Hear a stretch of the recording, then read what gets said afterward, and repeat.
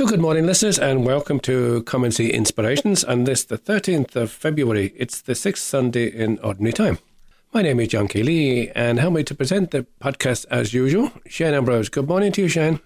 Good morning, John. How are we keeping? We're good. Thanks a lot, Shane, for joining me. I know you'll join me in welcoming our listeners as usual, who are housebound and lonely and struggling in some way. Our listeners who support us each week in prayer, we do appreciate it, and please continue doing that. We need every single prayer we can get. Thank you so much. Our podcast, as people may be aware of at this particular stage, but maybe you might pass on the information to some of your friends, maybe some of your acquaintances who might be interested. Our podcast does include interviews on faith topics, inspirational music, and of course reflecting on the Sunday Gospel. All of our podcasts are available to be heard at comeandseeinspirations.buzzsprout.com. If you just Google Come and See Inspirations, you'll find us there. Going back many years, also on our blog, sacredspace102.blogspot.com, and also on Spotify, iTunes, and of course on our Facebook page, Come and See Inspirations. You can contact us if you wish by texting us on 087 6088 667. That's 087 6088 667. No, Come and See Inspirations at gmail.com. And at the start of each podcast, the introduction, the first part of the podcast, Shane shares with us some saints for the week. So thanks, Shane. You might be able to share with us a few more for this week, please. Yeah, so we are looking at the 6th week in Ordinary Time. So for those of us praying the Psalter, we're on week 2. So looking up, Monday is the 14th of February, and on the liturgical calendar, it is the feast of Saints Cyril and Methodius, who are bishops, and they are patrons of Europe. They are brothers from Thessalonica in Greece, and they preach the gospel in Moravia using their own translation of the scriptures. And these translations into Slavonic were the foundation of what we call the Cyrillic alphabet. So it's the alphabet they use predominantly in Russia today, actually, and in parts of Eastern Europe. So they're the creators of that particular alphabet.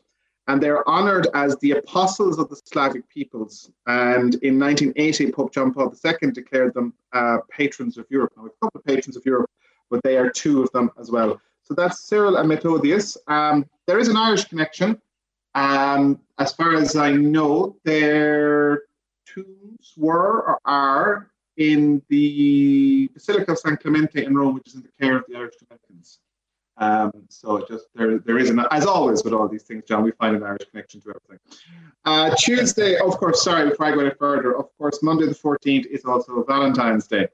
So Saint Valentine, there is a bit of, depending what way you want to look at it, there's Saint Valentine of Rome, and then there's Saint Valentine who's sitting in the White Friars Chapel above in Dublin. I'm not quite sure if they're the same guy. So St. Valentine of Rome, from which gets the Valentine's Day tradition, is a martyr of the early 200s. He was a priest who went ahead and by tradition is said to have married young couples, particularly young soldiers in the Roman army, which was very much against the rules at the time. And that's how he became involved with amour and all that kind of thing.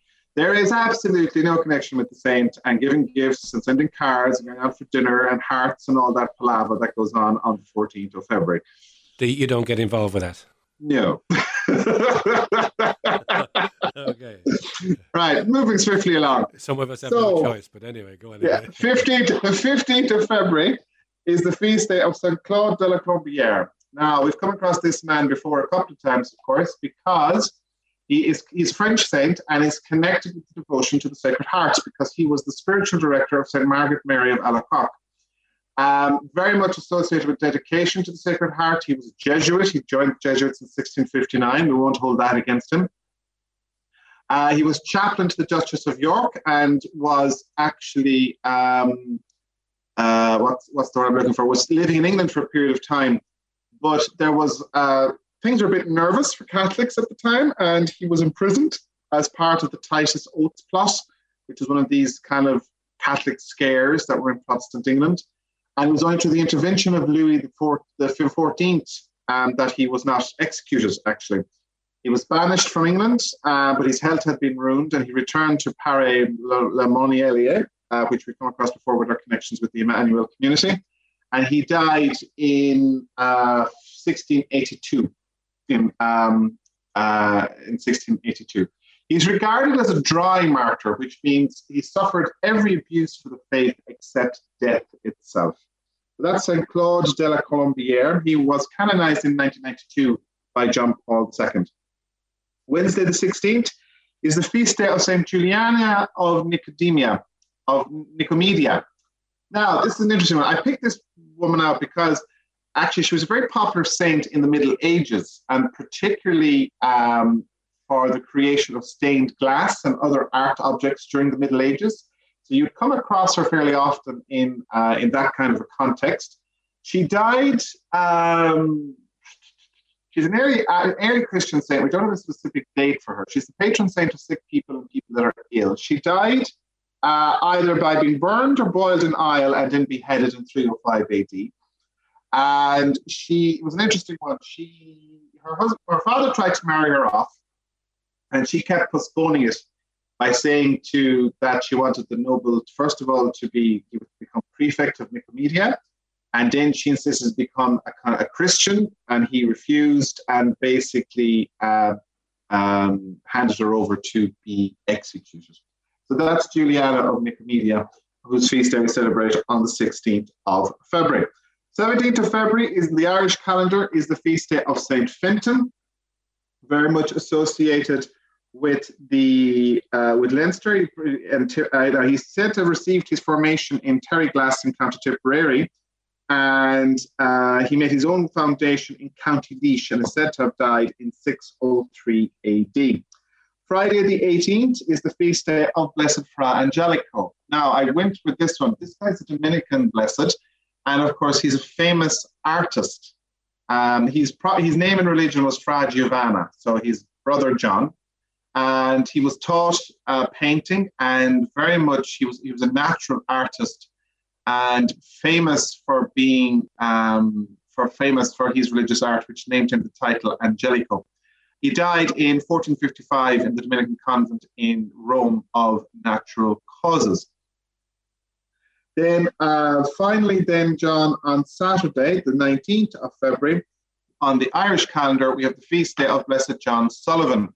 So John is a newish enough saint. He was beatified in 2017 by Pope Francis, and his beatification miracle involved the healing of a young boy named Michael Collins who was paralyzed.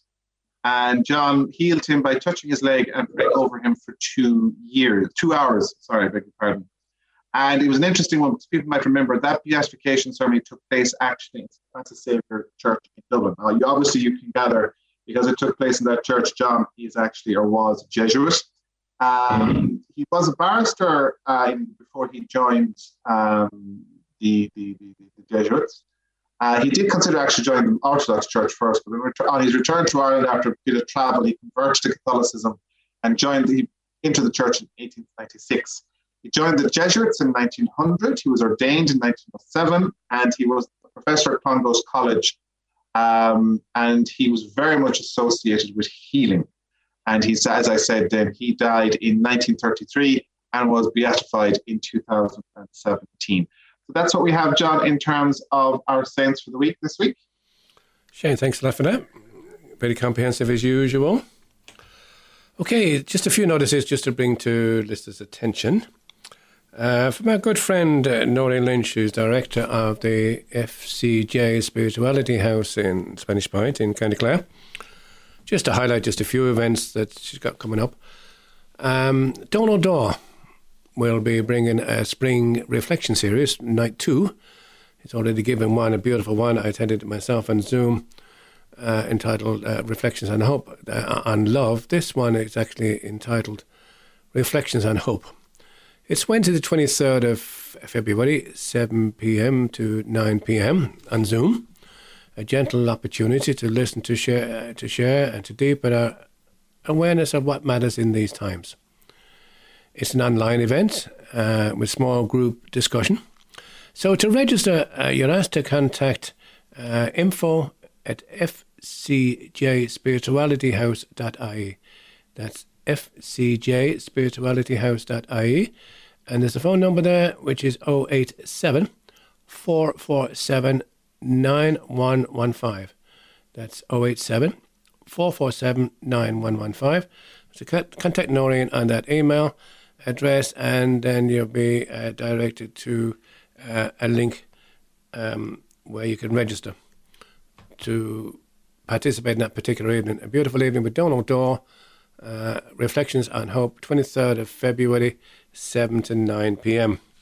Just staying with Noreen there, she continues her Tuesday and Thursday morning meditation events for 30 minutes, a nice period of 30 minutes of calm and stillness with gentle breath work. To sign up online, again, it's the same procedure. Just email Noreen at fcjspiritualityhouse.ie and she'll send you the link.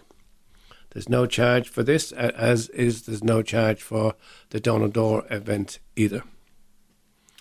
So at this point of our program, just before we go further on, in part 2 of the program, we're going to start off a series today on talks that were taking place in Knoxryan early in December on synodality. It's Father Eamon Conway and Julie Kavanagh took part of them. The first one is entitled Synodality, What Does It Mean? Presented by Eamon Conway. The second one, Synodality, How Does It Work? By Julie Kavanagh. And the third talk, Synodality, What Does It Mean?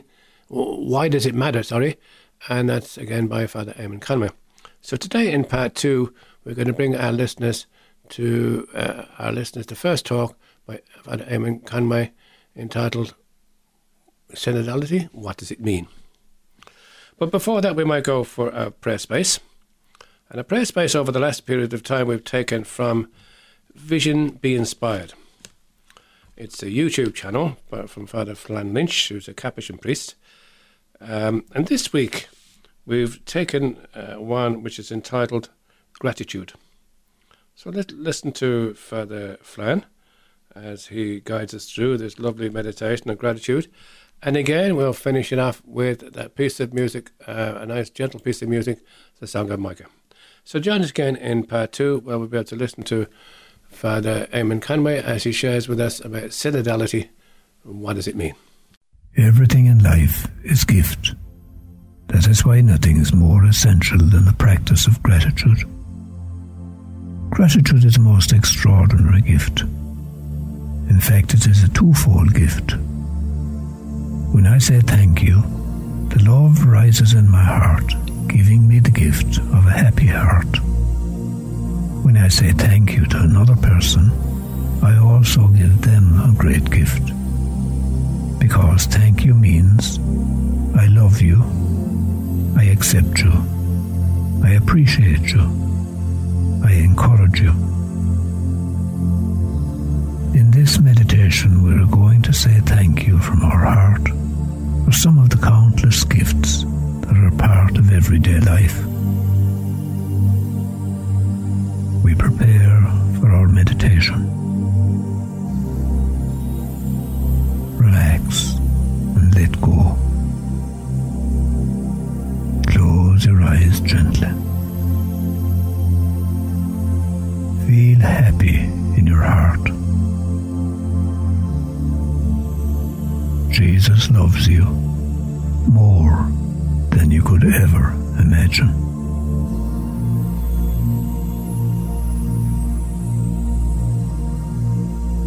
Jesus, Lord and Master, I praise and thank you with great delight.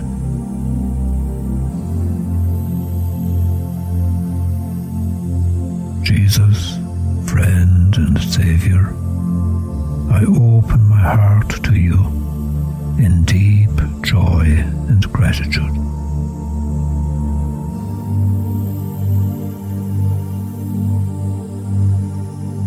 Jesus, I praise and thank you for all you have done for me and for the whole human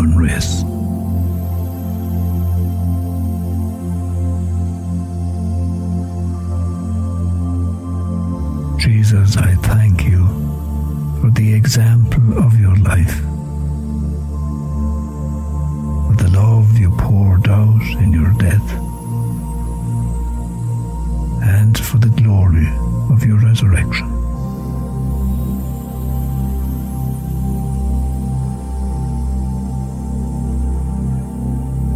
I thank you, Jesus, for the gift of faith that tells me you are the infinite God and friend to us all.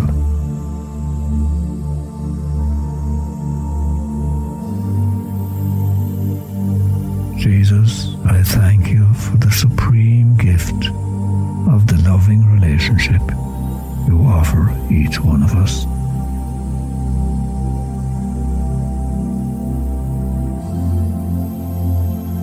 I thank you, Jesus, for the gift of hope, the sure hope of glory in the next life.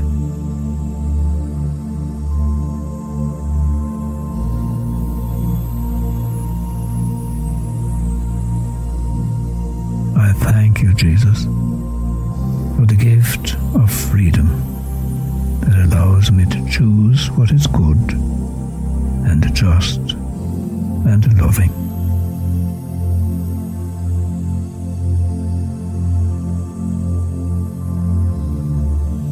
Jesus, I thank you for the gift of freedom that allows me to respond in love to life as it unfolds.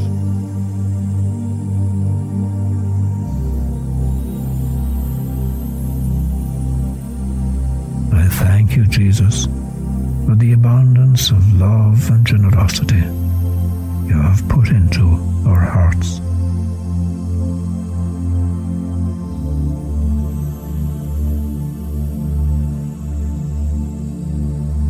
Jesus, I thank you for the daily opportunities that enable me to be fruitful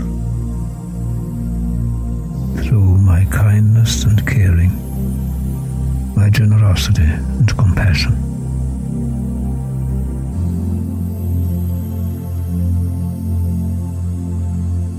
Jesus, friend and Saviour, I thank you for the gift of prayer,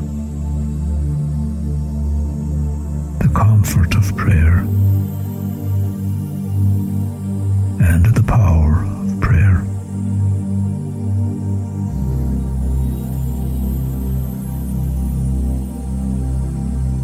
Jesus, I thank you for the gift of the Holy Spirit, who is our advocate and strength, our comforter and our peace.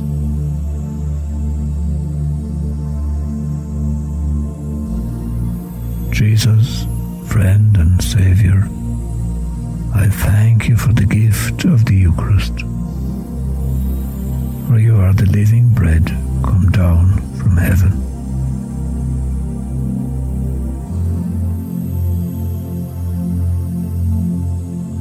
I thank you, Jesus, for the wonder of my soul, as big as an endless world and like a blessed kingdom.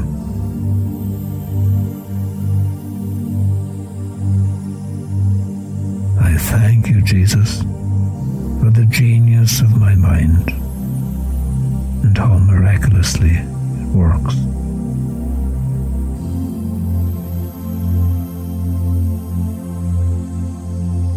Jesus, I thank you for the gift of so many great feelings. Feelings of love and friendship. Feelings of support and belonging.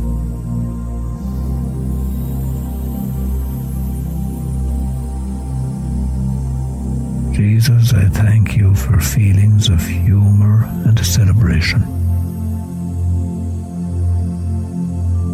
Feelings of sadness and grief. Feelings of gentleness and compassion.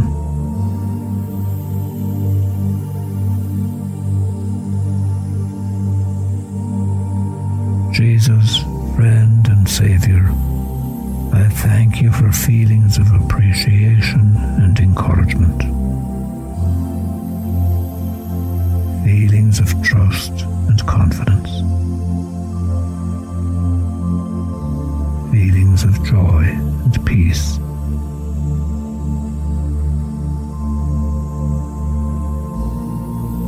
Jesus, I thank you for feelings of humility and gratitude, feelings of deep respect for my own dignity and the dignity of every person.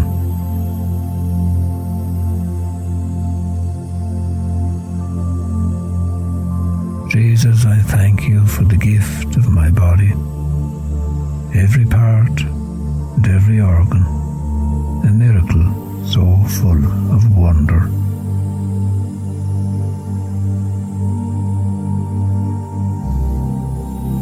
Jesus, I thank you for the gifts of health and food,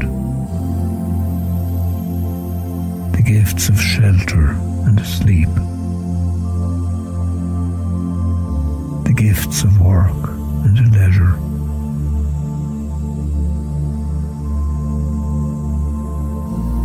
Jesus, I thank you for the gift of parents and family, to whom I owe overwhelming and unending gratitude.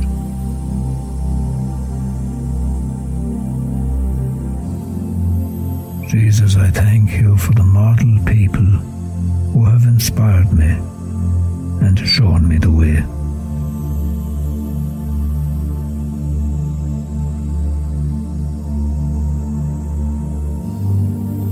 Jesus, friend and Saviour, I thank you for the gifts of education and health care, the gifts of technology and science.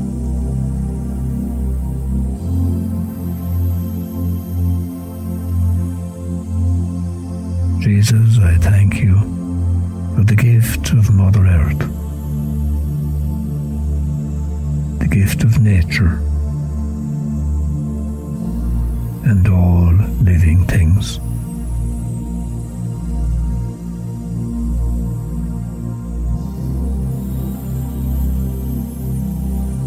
Jesus, I thank you for the gift of the whole universe, so vast and so stunning in its beauty and goodness.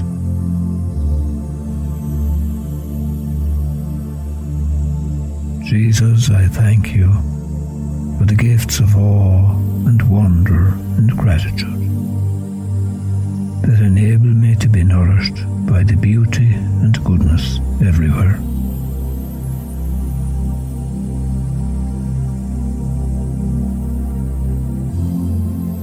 Jesus, friend and Saviour, I thank you above all for the gift of yourself.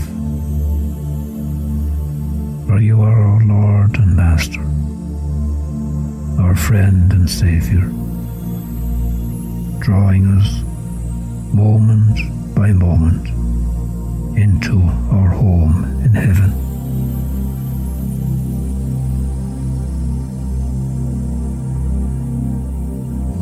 Jesus, I thank you.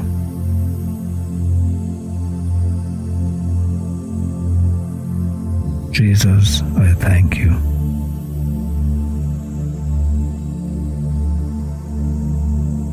Jesus, I thank you.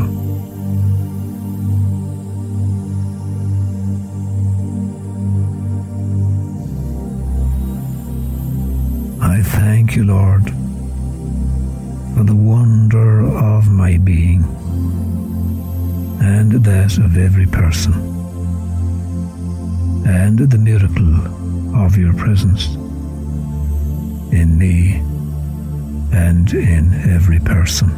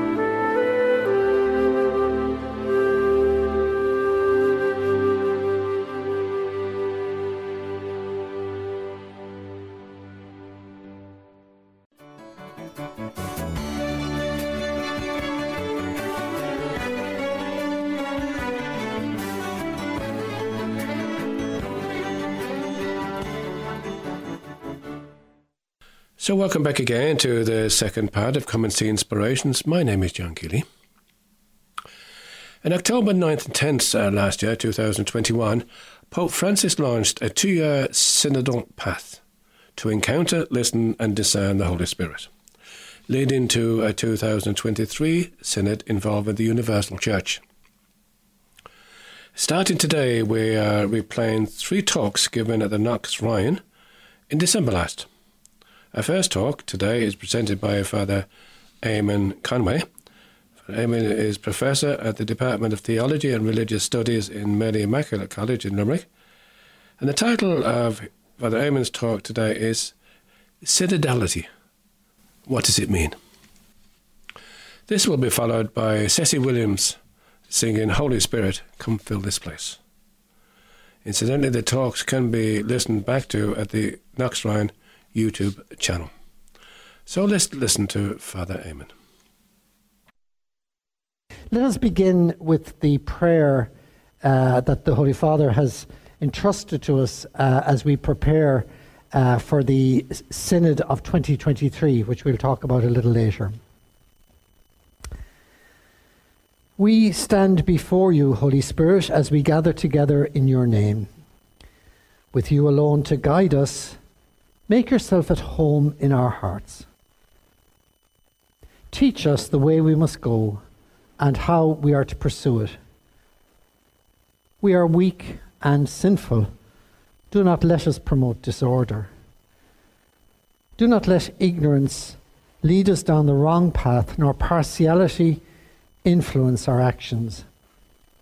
Let us find in you our unity, so that we may journey together to eternal life, and not stray from the way of truth and what is right. All this we ask of you, who are at work in every place and time, in the communion of the Father and the Spirit, forever and ever. Amen. So, as I say, it's good to be with you. It's lovely to be here. The last public talk I gave was here in Knock, back in just before the pandemic struck in early 2020. So there's kind of a appropriateness of the fact that the first one I give is back here with you as well. That time we were doing tasters in theology. Of course, in the meantime, apart from the pandemic, this concept of synodality has emerged very strongly in the life of the church. And I think it would be very difficult now to be reading anything about the church, to be listening to any of the conversations without encountering the word synod and synodality. So Father Richard very kindly asked me to come and speak with you a little bit about this tonight. And there's lots of information out there at all kinds of different levels. This has been worked on for quite some time, ever really since Pope Francis came into office. It has really been the kind of the underlying theme of his pontificate. And so, you know, there are a lot of resources. And some of the slides I'm using tonight and the quotes, of course, I didn't have to make them up. They're already there. They're already out on social media and so on. So let's begin by asking ourselves, what is synodality? Sorry, just go back to the start. What does it mean? And just the word itself, synodality, it's from the Greek, S-Y-N, syn odos. It means simply walking a common path, or walking together, walking a common path together. That's what the word actually means. That's what the concept means. In the terms of the church, just take a few moments. We just look at this slide together. I hope it's visible to our people looking online. The colours, as I say, I downloaded them in these colours. I probably wouldn't have chosen them myself, but hopefully you can make it out. Synodality denotes the particular style that qualifies the life and mission of the church, expressing her nature as the people of God, journeying together. That's the concept I said, synodality, journeying together and gathering in assembly, summoned by the Lord Jesus in the power of the Holy Spirit to proclaim the gospel. Synodality ought to be expressed in the church's ordinary way of living and working. So I want to just take a moment or two with some words from this. So we've two words now. We've synodality and we've synods. Okay, so I'm going to talk about synodality first, and then we'll talk about synods as particular moments. So synodality denotes the particular style that qualifies the life and mission of the church.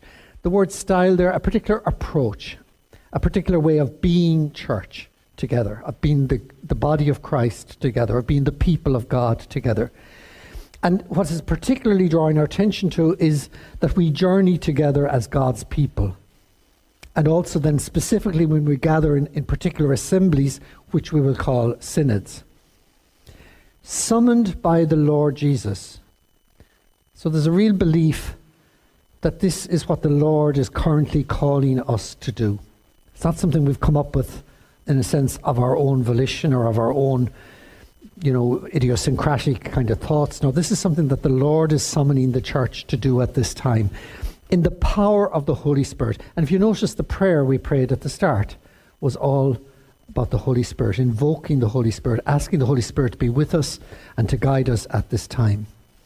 And the purpose of this, so that we can better proclaim the gospel, more effectively communicate the gospel in the circumstances of the present day. So just to summarize that again, it's how we journey together, utilizing all the gifts that are given by the Holy Spirit to the people of God, journeying in our own time and space, guided by the Lord, submitting to the will of the Lord, so that we can more effectively proclaim the gospel. And it's how this will be expressed in the church's ordinary way of living and working. So where will we see the fruits of synodality? We should see it in how we run our parishes. That the people of God are active participants in the life of our parishes, that they are involved in the lives of our schools that are part of our mission as church, our Catholic schools. We should see them in how we look after the wealth of the church, the temporal goods of the church, what the church owns, how it administers its property, how it looks after its property. There are many, many gifts that are given to the people of God, and it's about how these various gifts are enabled to flourish and be at the service of the church at this time. So it should permeate into the ordinariness of our daily lives. It can't be just about the big events. It can't be just about the big events. Is that okay for a moment on that particular slide? And I hope again our audience who are remotely joined in can follow this with us. Synodality enables the entire people of God to walk forward together. So we've more or less said that already. Listening, and I'll come back again maybe on that word, listening to the Holy Spirit and the Word of God. So we're participating in the mission of the church, in the communion that Christ establishes between us. So again, it's all about how the church can be more missionary. One of the favourite words of Pope Francis is about becoming missionary disciples. And, again, this is a shift for us here in the Irish context to think of the Irish church as missionary territory. And it is now missionary territory. And that we are called to be missionary disciples. I think in the past we used to think about, whenever I heard the word missions growing up, I thought of overseas. If you think of many of the different, or it could be the parish mission. But it's now the entire church here in Ireland is called to be missionary. That is, that we have evangelization at the heart of all our thoughts and all our actions, enabling people to encounter Christ in a personal way. That has to be at the heart of our mission as church, how people encounter not simply an ideology that Christian values are interesting or good alongside other values, but actually the living presence of Christ in our lives, how we encounter Christ and how we respond to Christ in our daily lives. And just one more slide. Ultimately, this path of walking together, which is the literal meaning of synodality and synod, it's the most effective way of manifesting and putting into practice the nature of the church as the pilgrim and missionary people of God. And that concept of the church as the pilgrim people of God, that was one of the big themes of Vatican II.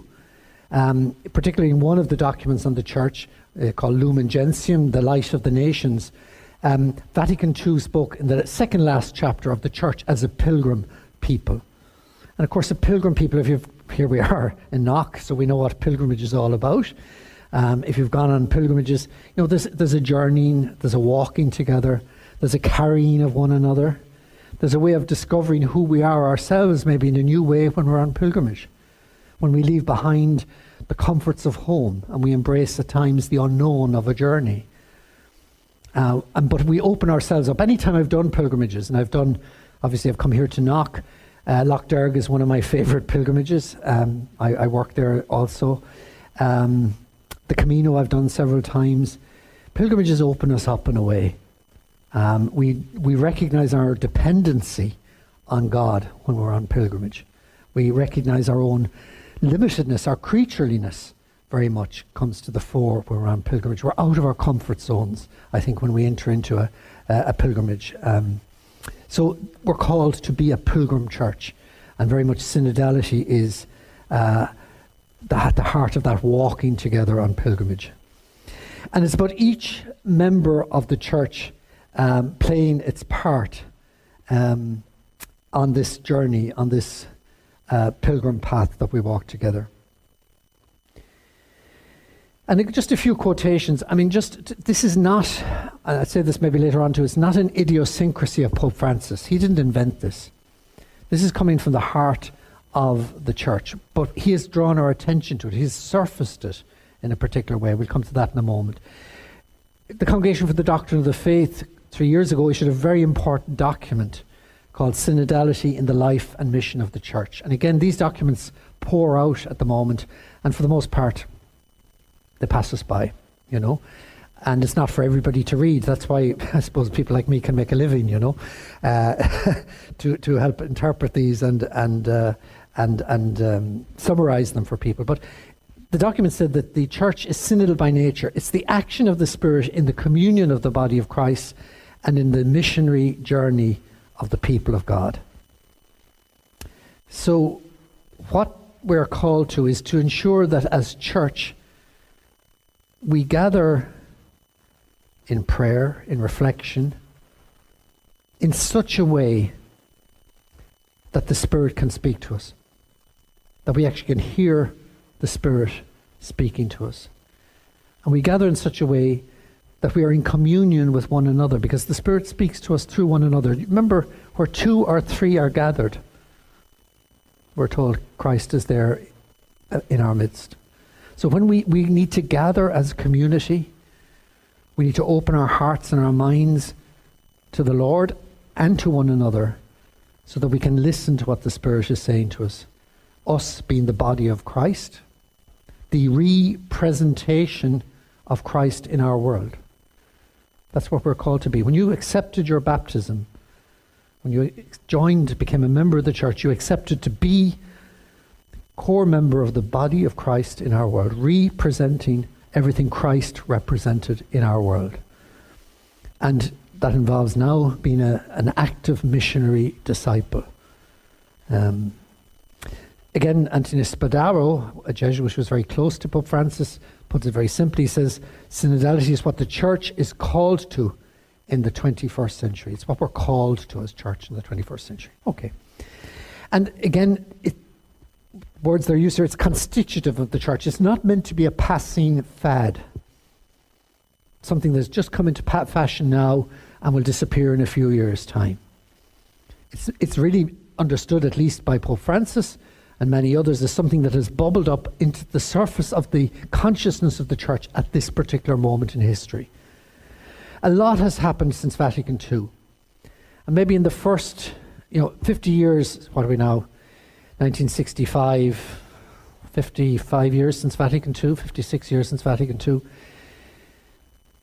That's still a very short time after a major council in the church. And in the first decades after that, the focus was on the texts, the documents that the council fathers, as we call them, produced. Now what we seem to be receiving, Pope Francis is the first pope who wasn't at the council. All the others were there in some capacity or other. Pope Benedict was there as a Parisius, as they call it, advisor.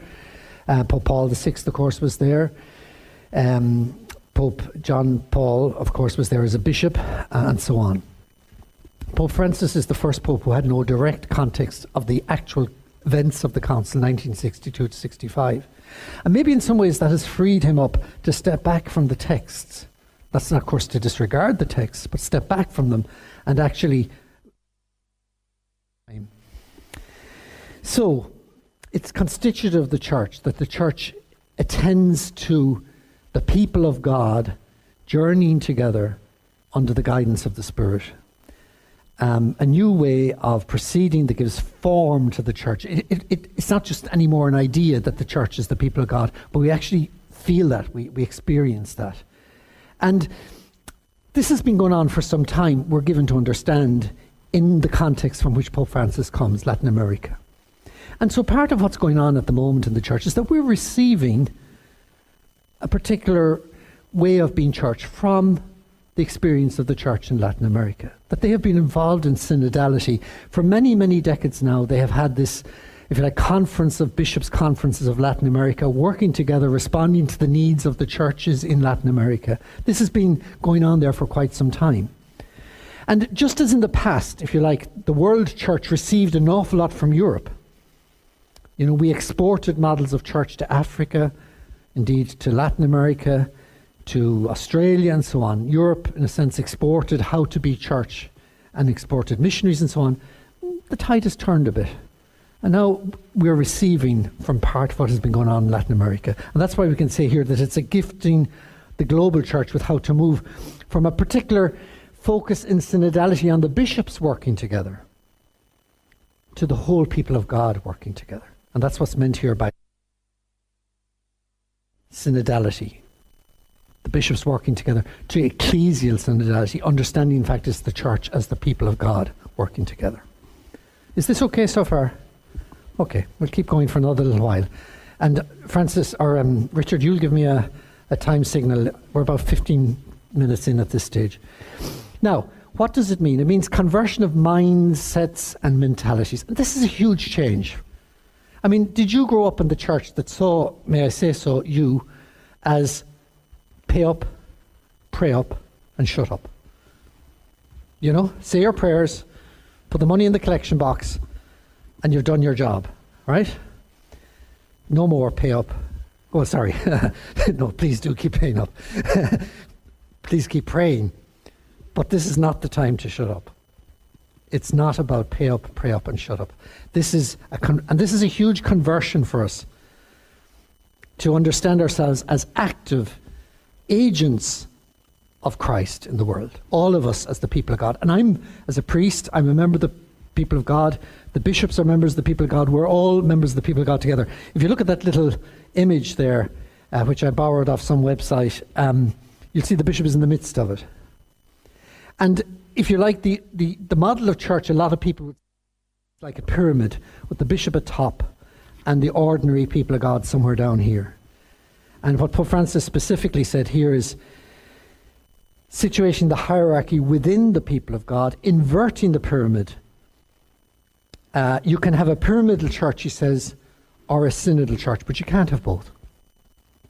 So this is not in any way eroding the responsibility of the bishops, the distinctive calling of the ordained, of priests and bishops. It's not eroding that, but it's locating it within the wider work of the Spirit in the people of God, who have their own gifts and their own responsibilities as baptized Christians.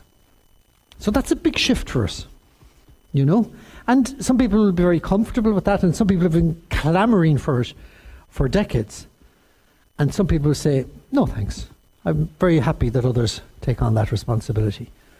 But Pope Francis believes, and I think many people in the world church believe now, the church cannot survive without being synodal. You know, and we need to learn to respond to that. Okay. So now that's synodality. Can we take a few moments to talk about synods? And Richard, why do I keep calling you Francis tonight? Maybe I'm associated with the Holy Father, just implicitly, you know.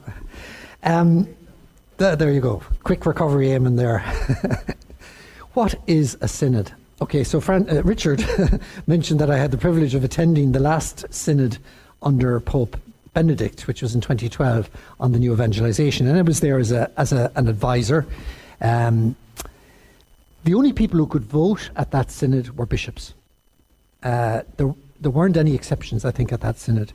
since Pope Francis came in, there have been some exceptions, and the heads of religious orders who are bishops, I think, have votes, but I couldn't be certain about that. But it was predominantly the ordained who attended that synod, bishops in the first instance and some others. Now, gradually, as there have been a number of synods under Pope Francis, the ground has shifted. So obviously the synods and the family spent quite a lot of time listening to families. And the synod on the Amazon, of course, listening to the people of the Amazon. That was an extraordinary synod. By the way, ordinary synods take place every 3 years. And this was introduced by after the Vatican Council as a way, if you like, of the global church still being able to influence decisions taken in Rome, if you like. That it was like almost a standing committee of the council that would gather, bishops would gather. And the number of bishops from a particular country depend on how many bishops there are in that country. So Ireland usually has 2 bishops attending ordinary synods of the bishops. Then there are extraordinary ones. They're called out of order, if you like, if there's particular issues the Pope wishes to address. So in fact there were 2 synods on the family, one extraordinary and one ordinary. And usually only one bishop from each country attends that.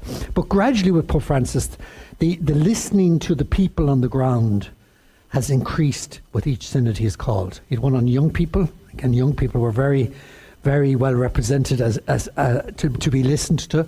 Obviously the ones in the family I've mentioned, and so on. So what is a synod? It's an ancient and venerable word in the tradition. It says here, the meaning draws on the deepest themes of relationship. And we've already talked about walking together, pilgrimaging, journeying together as God's people. Equally, it refers, and it's very small, I see here on the screen now, to the Lord Jesus, who himself is the way, the truth, and the life. So this is not just any old walk together. This is walking the way with the Lord, who is the way, the truth, and the life. In a certain sense, Jesus is both the journey and the destination, and the one who accompanies us on that. So we have to really... one thing I want to say tonight is there is no other concept close to that of a synod or synodality. It doesn't say, is it like? It's more unlike anything we can think of from a secular world than like. Okay, so what are synods? I would call them intense moments of listening to the Holy Spirit. And they're essentially prayerful gatherings. And that's why, I'm going to tell you in a moment or two what a synod is not. But just focus for a moment. They're essentially prayerful gatherings. There are different parts of the world at the moment where synodality and synodal type gatherings are already underway. Germany and Australia being 2. And I've watched, because they're broadcast live, I've watched the sessions of the German synod.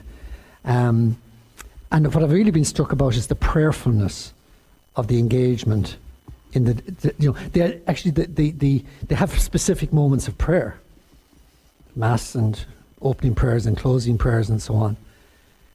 But the whole gathering is prayerful. The division between now we're praying and now we're not praying and we're working, that really blurs and should blur in a genuine synodal process. And they are really meant to be moments of intense listening. And we listen, of course, to each other, but what we're really listening to is what is the Spirit saying to us at this time as we listen to each other.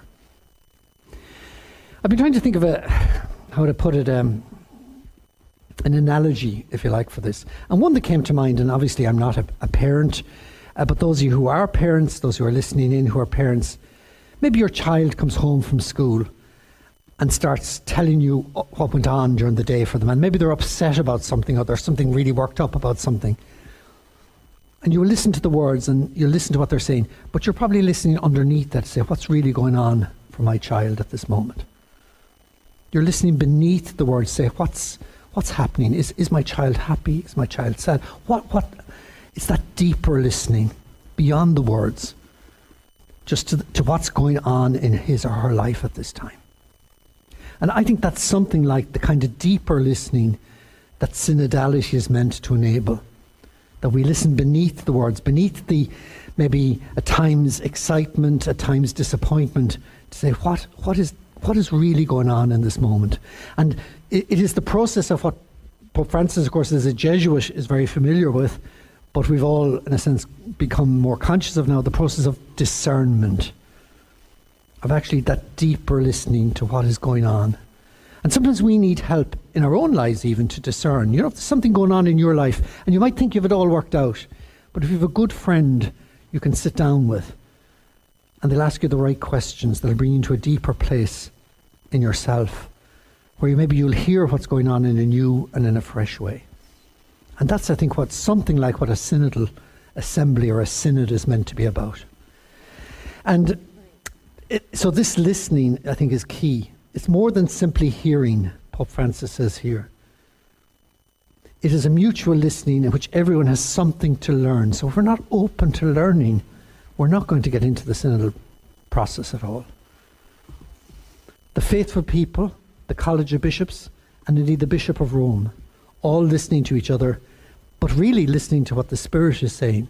And very often in a discernment process, and again there's lots of biblical examples for this, I can think of one or two of them, sometimes it's the least likely person that gets it.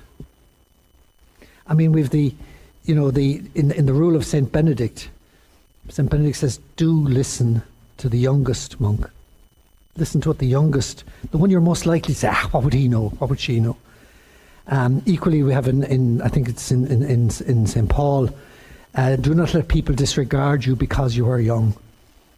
Sometimes the least likely person might be the one who gets it, that the Spirit actually speaks through. And very often it's not going to be in the clamorous shouting or debating, but in, as we read in the Book of Kings, in the gentle breeze. That moment, the gentle breeze. What are synods underpinned by? And this is just a little technical, but I think it's important to pay attention to it. The concept of the church as a pilgrim church, a journeying church, which means that there is a huge element of provisionality about how we organise and structure ourselves as church, which we didn't always recognise. Gosh, we always thought there were things couldn't change in the church. You know, because of course change isn't something we always are willing to embrace, and of course not all changes are necessarily for the best. But of course we know from John Henry Newman and others, to live is to change, and to be perfect is to change often. And that's not just true of individuals, but it's also true of us as church. Sometimes we have to actually change to remain the same, because the world around us is changing. But it's not change for its own sake, it's change for the sake of proclaiming the gospel. What we're called to be faithful to and unchanging about is serving the mission of Christ. Sometimes we have to change to be faithful to that, because we're working in a changing world, in a changing environment.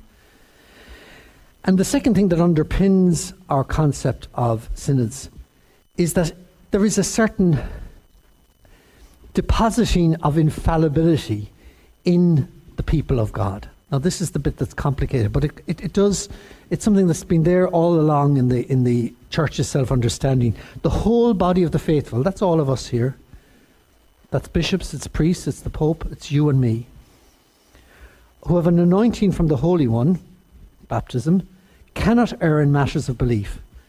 And that's known as the sensus fidei. It's a Latin phrase that's used for that. There's a sense of the faith, that there's an intuition, that we get this gift of intuiting the truth about Christ, the truth about God's intention for humanity.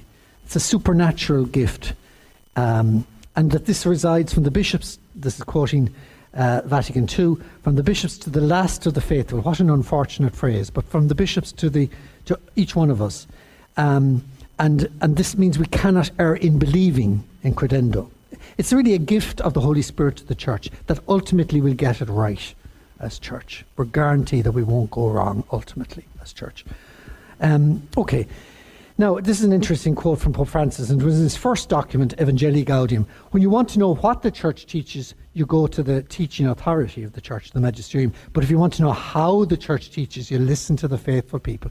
Pope Francis was one of the greatest defenders of the ordinary people of God and the faith of the ordinary people of God and the devotions and the popular devotions of the people of God when he was a bishop in Latin America.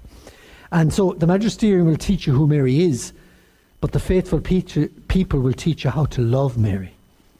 I think that's an interesting one for us here in Knock. So that's just an important point. I'll just make one or two more points.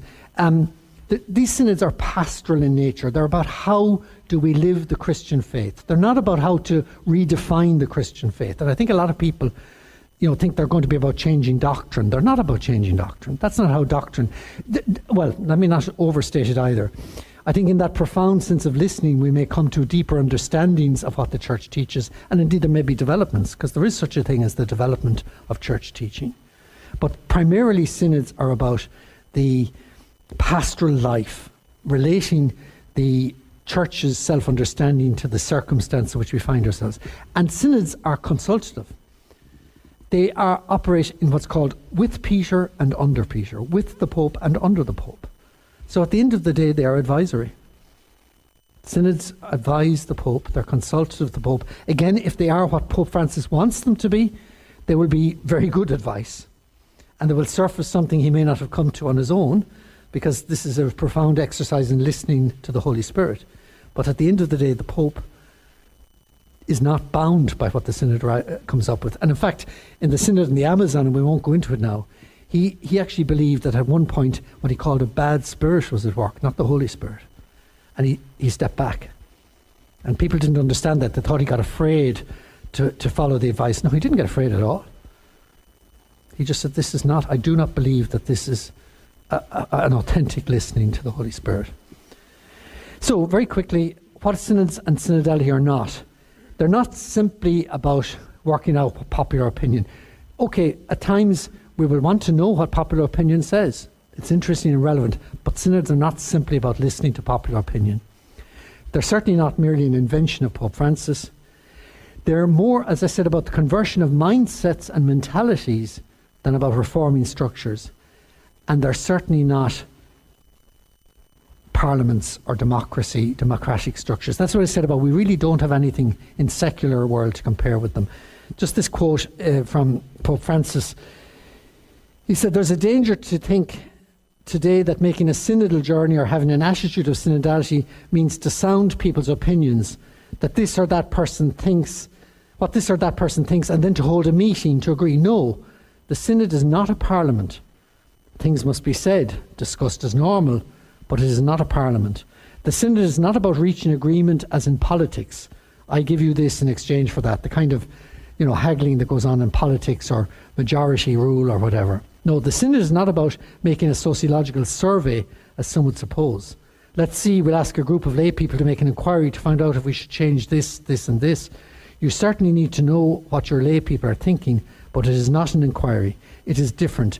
If there is no Holy Spirit, there's no listening to the Holy Spirit, there is no synodality. So it's not to be confused with that. And I think this is going to be a very tough thing for us to accept and realise, but it's not, we all get together, we're going to decide how we're going to change the church. That's not what synodality is about. And he does urge people to get engaged in debating, but ideas are debated, but reality is discerned. It's about that process of listening carefully. And he encourages people then, if we're coming from a position of genuine prayer, we'll find the courage to say difficult things to each other and to disagree with one another without being disagreeable with one another, and trusting that we may well be wrong, but that's okay too. That that the process of listening will discern what's right from what's wrong. So maybe that's enough by way of just introduction to the concept of synod and synodality, what it is not. And there are a couple of more talks following. I haven't gone into what's happening concretely in Ireland and globally, but I think next week you're going to hear about that from Jane Ferguson. Julie Kavanagh, I beg your pardon, Julie Kavanagh. And then the following week, I'm going to talk a little bit about why synods matter, why synodality matters at this time. So I'll talk a little bit about that. But let's just take a pause for a moment. Maybe I'm just going to give you a moment of quiet, and I hope our audience online will just appreciate. We'll just take a moment even to reflect back over what I've said. What has stayed with you?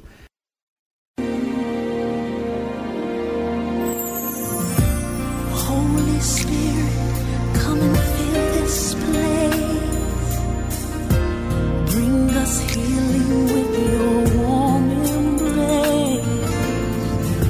Show your power, make your presence known.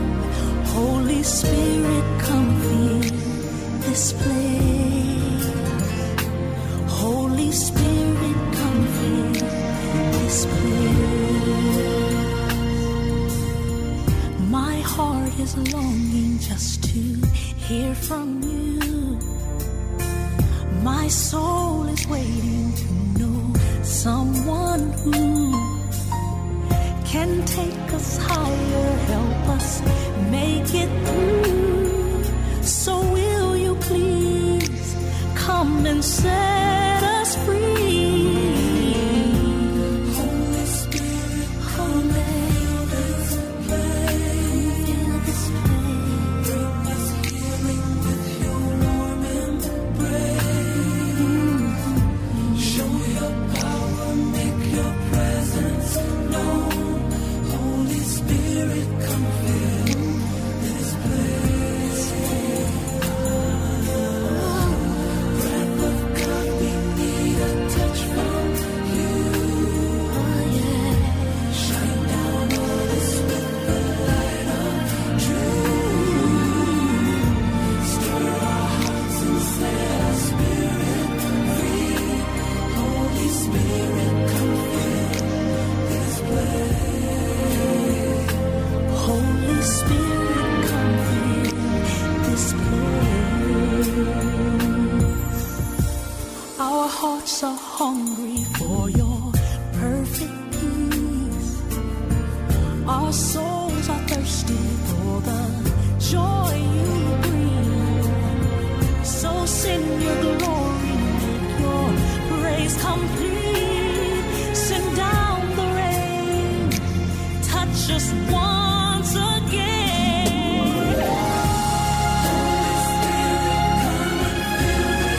Come fill this place. Bring us healing with your warm embrace. Show your power, presence known. Holy Spirit, come fill this place.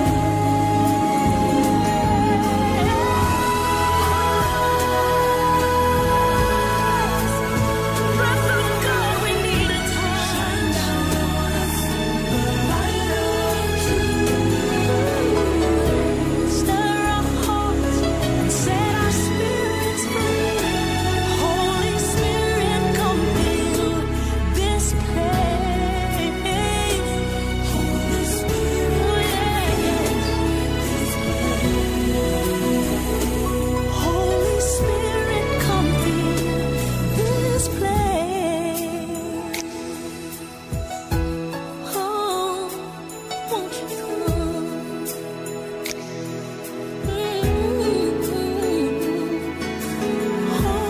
Holy Spirit, come and fill this place. You're so holy. Holy Spirit, come and fill this place. Need you to fill my heart. Holy Spirit, yes I need you to fill my heart. Yes I do. Holy Spirit, come and fill. Fill this place. Won't you come?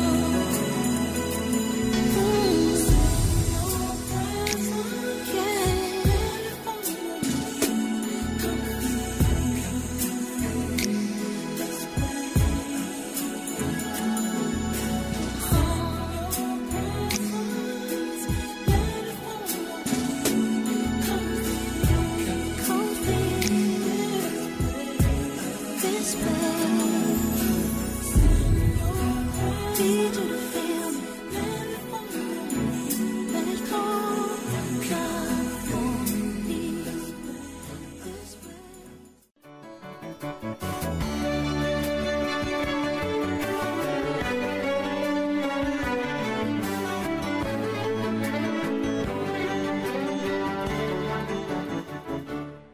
So welcome back again to the third part of Come and See Inspirations. My name is John Keeley, still joined by Shane Ambrose. And at this point of each podcast is where we read and reflect on the Word of God, the Sunday Gospel. Before that, we'll ask Shane to pray this prayer before reading and reflecting on Scripture. Thanks, Shane. Lord, we thank you for putting us in the presence of your word, which you inspired in your prophets. May we approach this word reverently, attentively, and humbly. May we not despise this word, but receive all it has to say to us. We know that our hearts are closed, often incapable of comprehending the simplicity of your word. Send your Spirit to us so that receiving the word in truth and simplicity, our lives may be transformed by it. Let us not be resistant, Lord. May your word penetrate us like a two-edged sword. May our hearts be open to it. Let not our eyes be closed nor our minds wander, but may we give ourselves entirely to this listening. We ask this, Father, in union with Mary, who used to recite the Psalms, through Jesus Christ our Lord. Amen. Amen. So our gospel for today is taken from the Gospel of Luke, chapter 6, it's verse 17, and also from 20 to 26. Jesus came down with the 12 and stopped at a piece of level ground, where there was a large gathering of his disciples with a great crowd of people from all parts of Judea and from Jerusalem, and from the coastal region of Tyre and Sidon, who'd come to hear him and to be cured of their diseases. Then fixing his eyes on the disciples, he said, "Happy are those who are poor. Yours is the kingdom of God. Happy are you who are hungry now. You shall be satisfied. Happy you who weep now. You shall laugh. Happy are you when people hate you, drive you out, abuse you, denounce your name as a criminal on the account of the Son of Man. Rejoice when that day comes, and dance for joy, for then your reward will be great in heaven. This was the way their ancestors treated their prophets. But alas for you who are rich, you have your consolation now. Alas for you who have your fill now, you shall go hungry. Alas for you who laugh now, you shall mourn and weep. Alas for you when the world speaks well of you. This was the way their ancestors treated the false prophets." That's the gospel for today, for the sixth Sunday in Ordinary Time. Shane, have you got a thought or two you might share with us, please? Yeah, so we have Luke's account of the Beatitudes. We come across them also in the Gospel of Matthew, and there are slight differences between the two accounts. But whatever way you go to work with it, what Jesus is putting forward here as, I suppose, what is central to his teaching, the Sermon on the Mount or the Sermon on the Plain, whichever way it's described, whichever gospel you're looking at, this is seen as, if you want to put it in political parlance, this would be Jesus' manifesto that he's putting out there for Christians and those that want to be his followers. And it's very much something that turns the world on its head, I think, is the general consensus. The Beatitudes, they're not intuitive, I suppose, to what we see as the world and the way of the world. And particularly in the world of Jesus' time, they were seen as being absolutely out there, something that was very different and extreme. And if we were to take them even to our own world, I suppose, or at this time and place, because that is something that that's the point we often make on the program from time to time. When we're encountering scripture, we're not looking at a historic story that happened 2,000 years ago.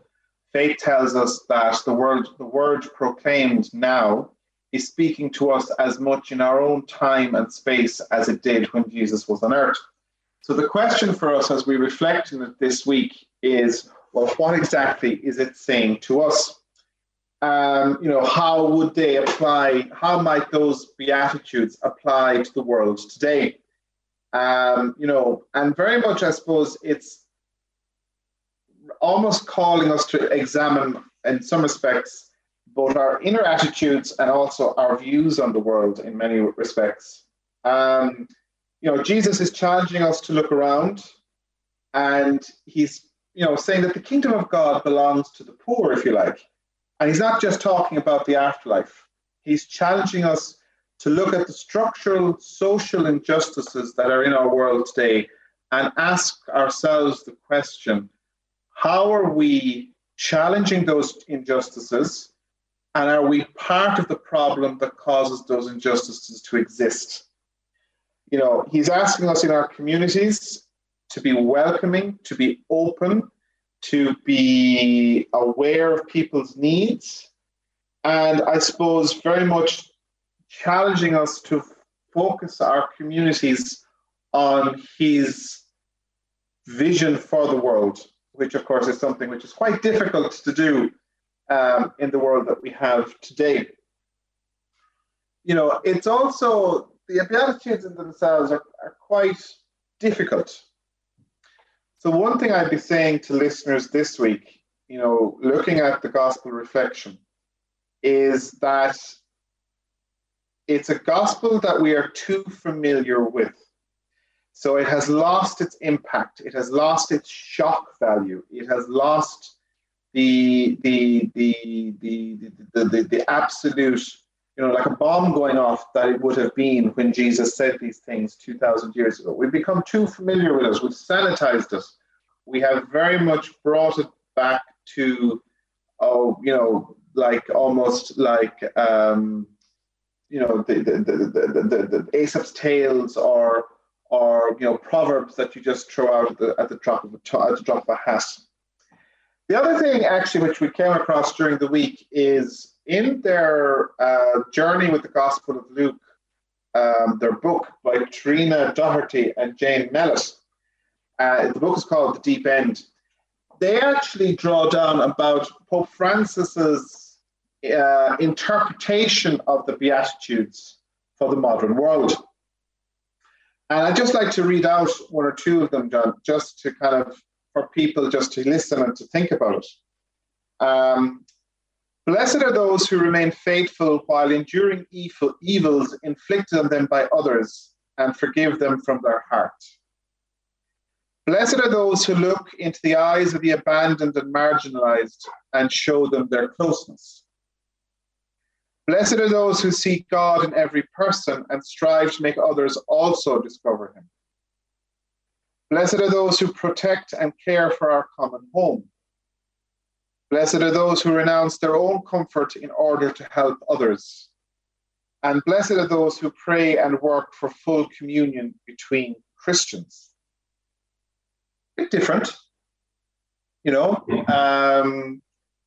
bit, some would say a slight bit alternative.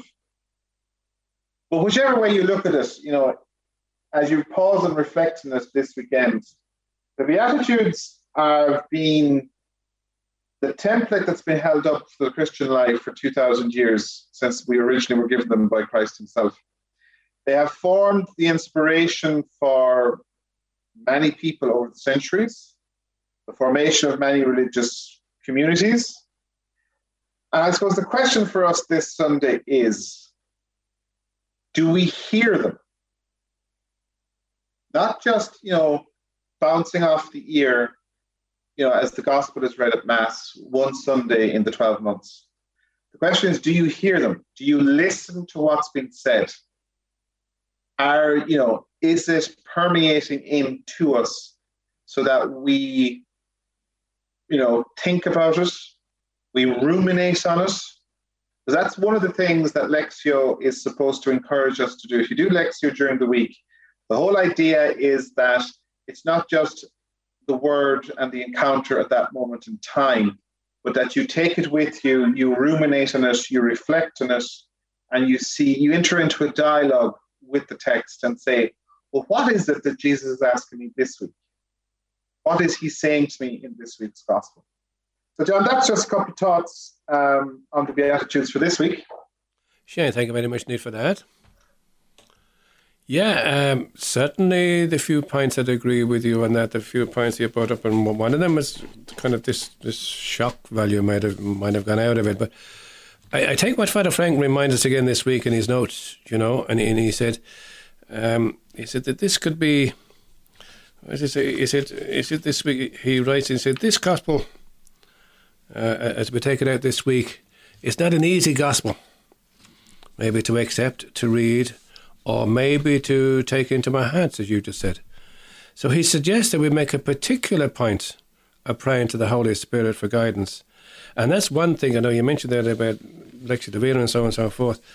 And do we hear what's been said at Mass, and the reflection may be offered by the priest? one of the things Father Frank always suggests that we do is that we give the Holy Spirit a chance. So maybe before we start, we invite the Holy Spirit to come to us, to come into our hearts, and help us and guide us to hear as to what this means for me. It's not just speaking to the boys 2,000 years ago.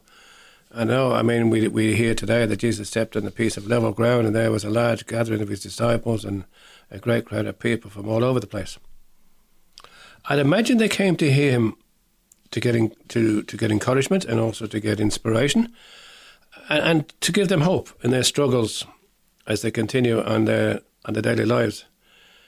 As someone said about the teaching of Jesus, it's for two sorts of people.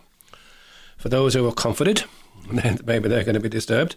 And for those who are disturbed, that they be comforted.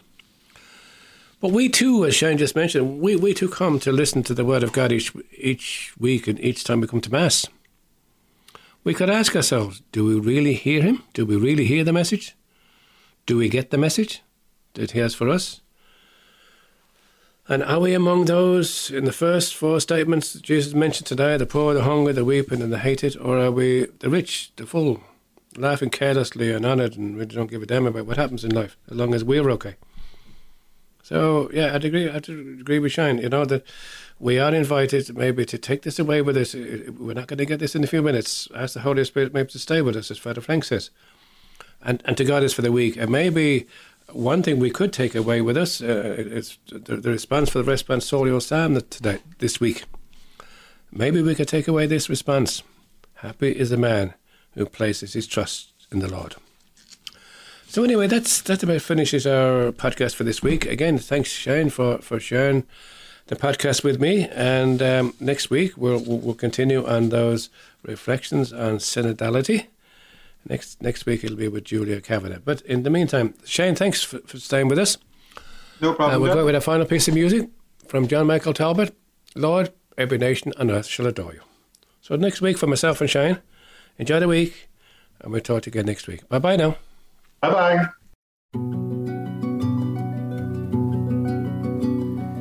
Lord, every nation on earth shall adore you. Lord, every people will call on your name. Every knee shall bow, every tongue confess your name, Jesus the Lord.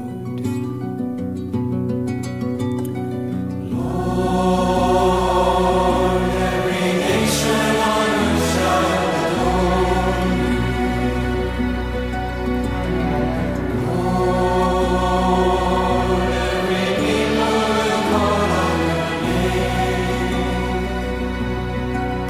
Every knee shall bow.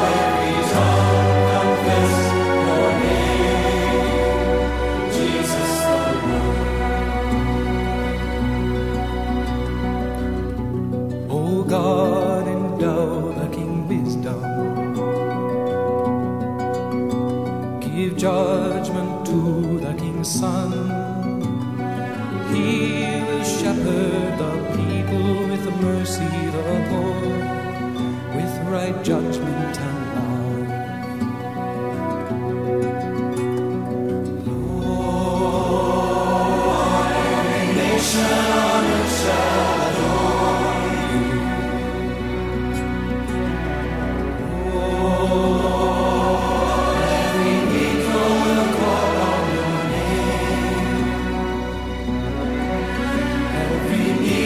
shall bow, every tongue confess your name, Jesus the Lord. In his days true justice shall flower, and peace till the moon be no more. May he rule from sea to sea, from the great river to the ends of the earth. He shall rescue the lowly and crying,